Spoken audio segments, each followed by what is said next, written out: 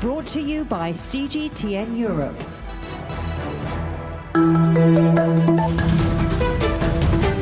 I'm Stephen Cole. Welcome to the Agenda podcast. The killing of George Floyd in the United States earlier this year has put the issue of racism and prejudice back in the headlines.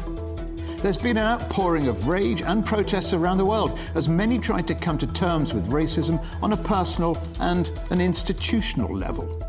Today on the podcast, we look at prejudice and why and how human beings discriminate against each other. We also look at what we, as a society, can do to address that. The impact of Mr. Floyd's death has been far-reaching. Movies like Gone with the Wind have been questioned for racist stereotypes. Television shows have been taken off air, and across the world, statues of slave owners are coming down. But is that really any solution to the issue of race?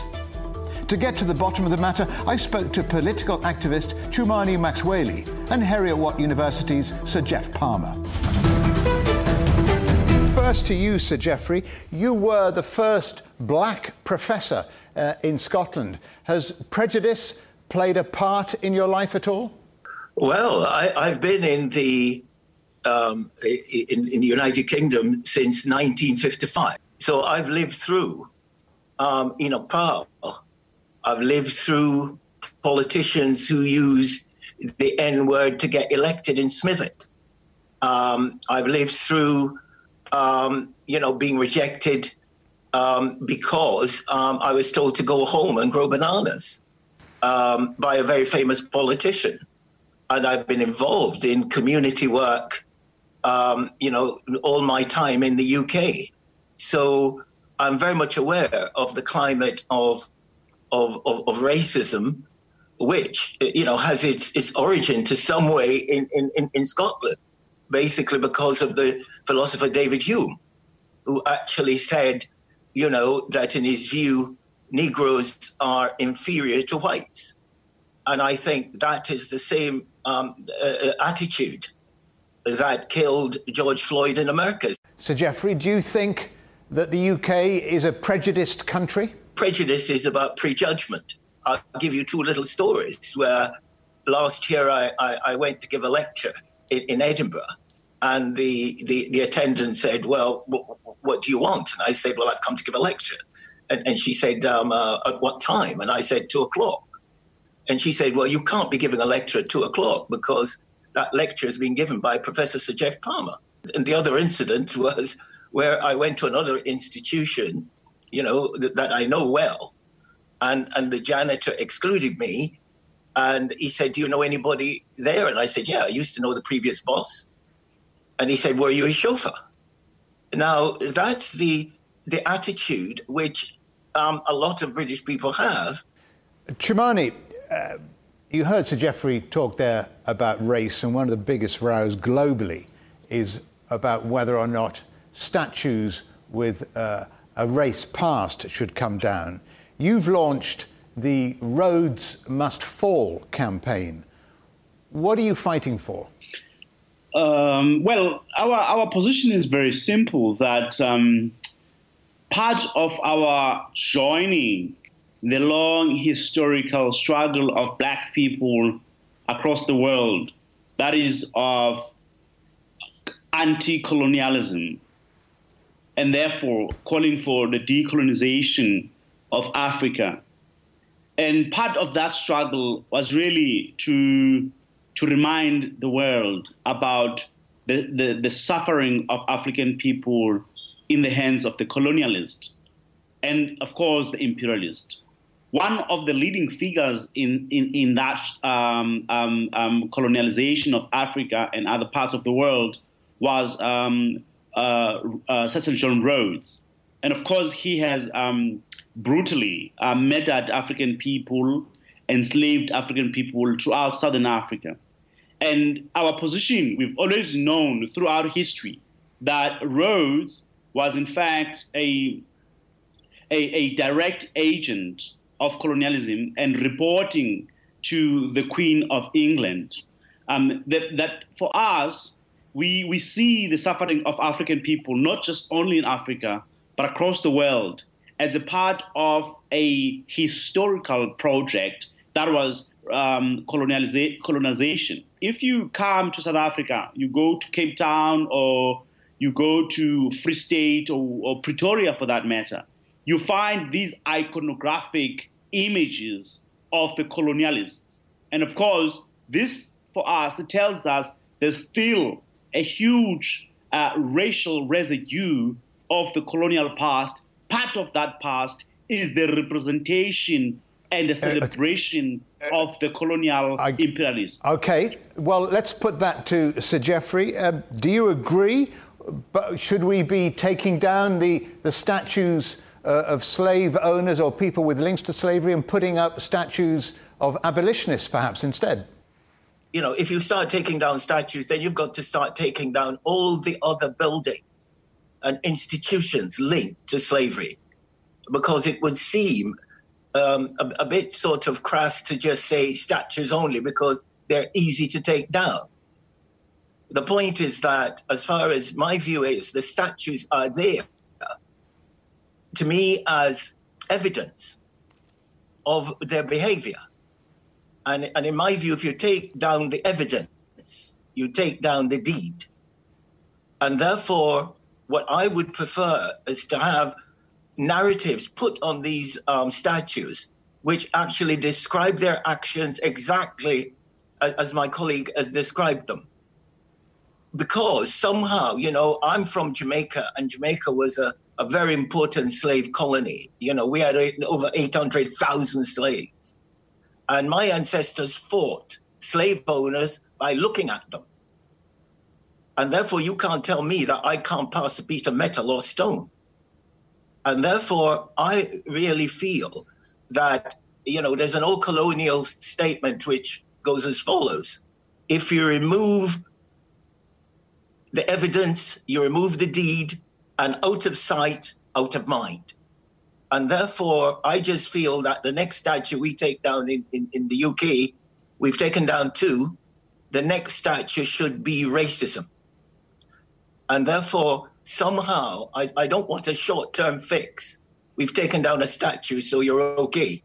What I want is to look at racism properly worldwide and try and address the prejudice, the prejudgment, where white people look at a black person and say that, you know, just as Hume did over 200 and odd years ago, to say they are inferior to us, and it doesn't matter what we take down.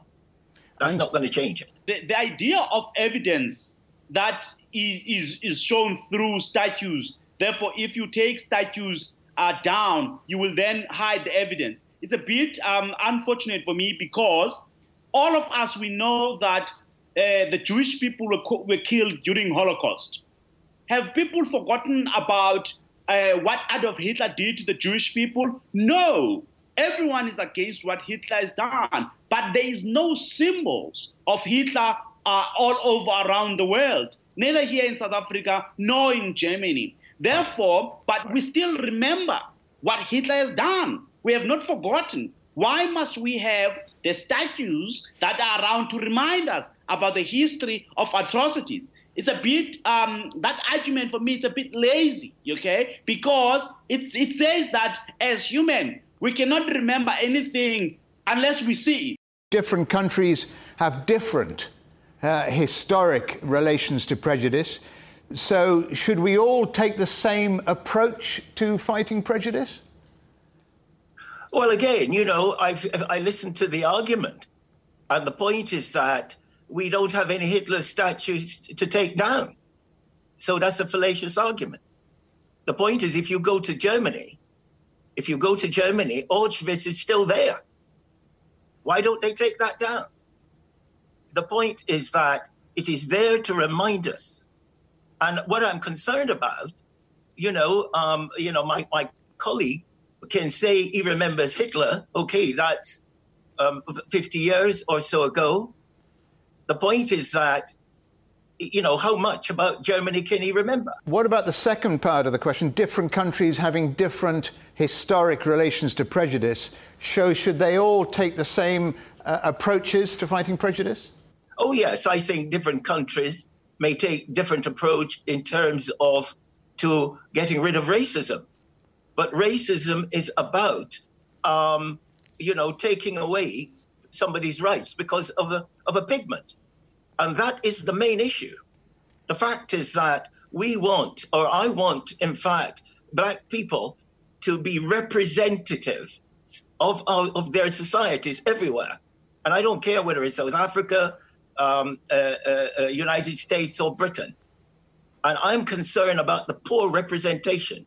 And if my colleague can tell me one thing that will do that within the next 5 years, then I'm willing to listen. For me, I agree that indeed different countries must take a different approach in fighting against racism. But part of that fight, it's an honest fight about the white people themselves. I mean, there's so many white people who agree against racism, who fight against racism. That's but right. The question is, politically, how do we achieve that together? Sir Geoff Palmer in Edinburgh, Chumani Maxwele in Cape Town, thank you both for joining us here on The Agenda. To understand why human beings discriminate against each other, it's important to understand the psychology behind prejudice. To find out more, I spoke to Dr. Mary Kite, a social psychology professor and the co-author of The Psychology of Prejudice and Discrimination. And I want to start by asking you how we try and change ancient patterns of behaviour. And is that the first step to recognising our own prejudices? So I think the most important place to start is to think about the function that stereotypes serve for us. So we have stereotypes because they guide us through the world, and stereotypes give us a lot of information about how to navigate the world. So when you're meeting someone for the first time, your stereotypes give you a place to start with that individual.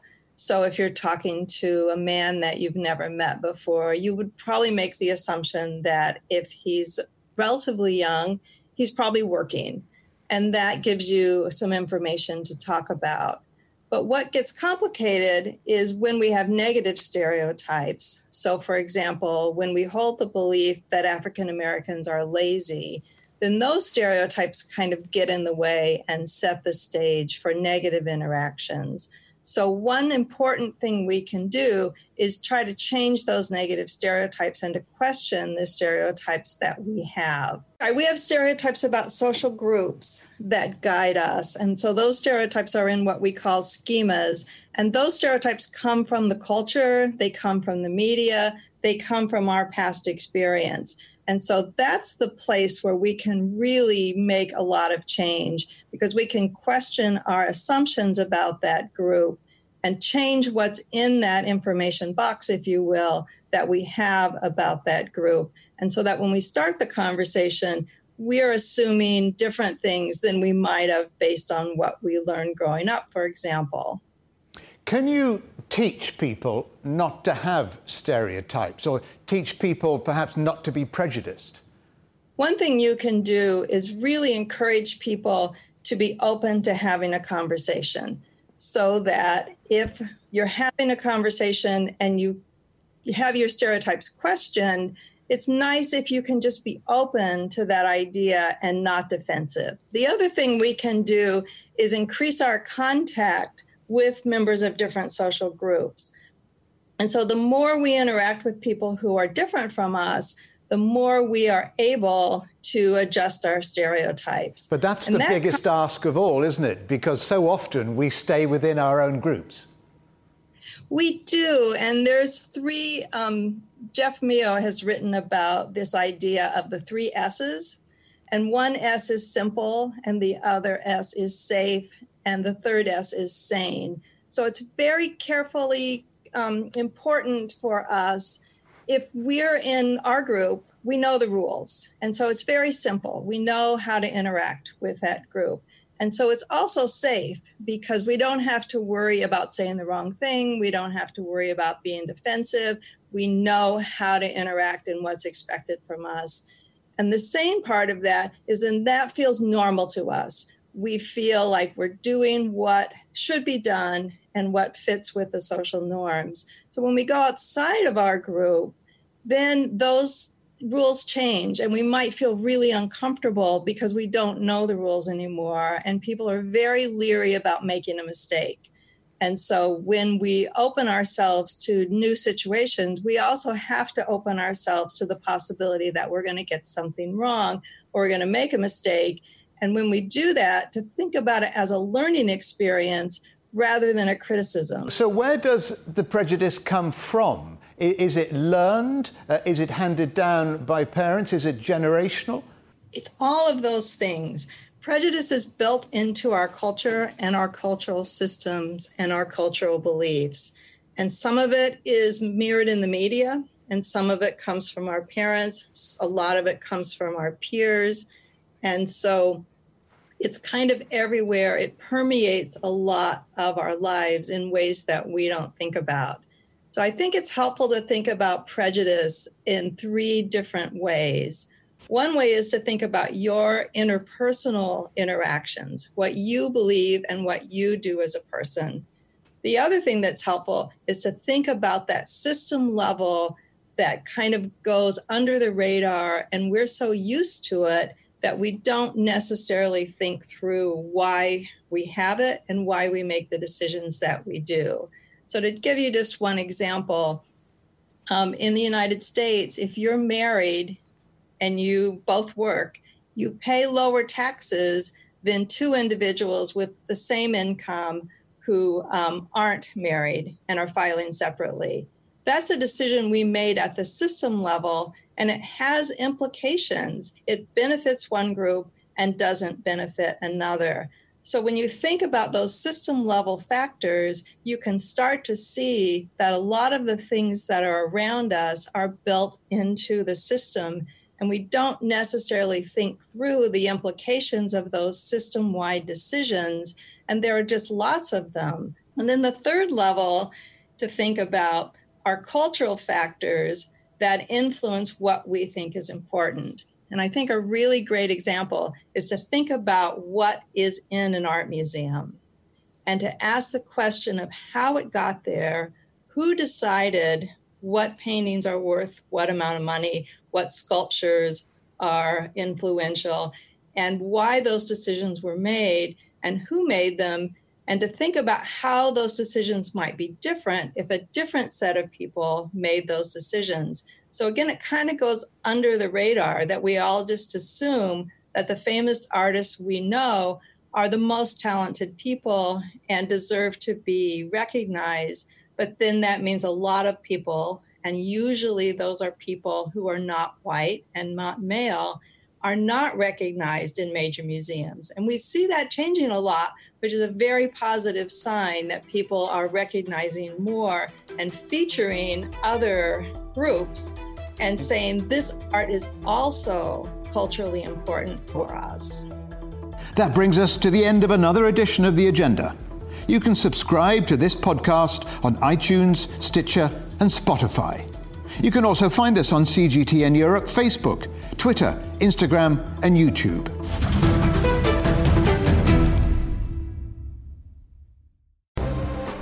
The most interesting questions. Are there other living beings beyond Earth? Will man or machine be in charge? Great question. Always have more than one answer. Well, hold on, let me just draw up a list. And always come from more than one person. That's where the credibility lies. The concept of having a machinery which is alive and evolving didn't wait for us. The end of inequality of incomes and wealth around the world, can you imagine how difficult that is at the moment to achieve? Every episode, Stephen Cole, Murray Beveridge, and some of the brightest minds out there shed light on the answers to some of the most intriguing questions. There are 2 ways of looking at this. Machines can't really discriminate between civilian and military targets. The Answers Project. Maybe we need to just look at this in a bit more detail. Extraordinary claims require extraordinary evidence. The Answers Project, a new podcast from CGTN Europe.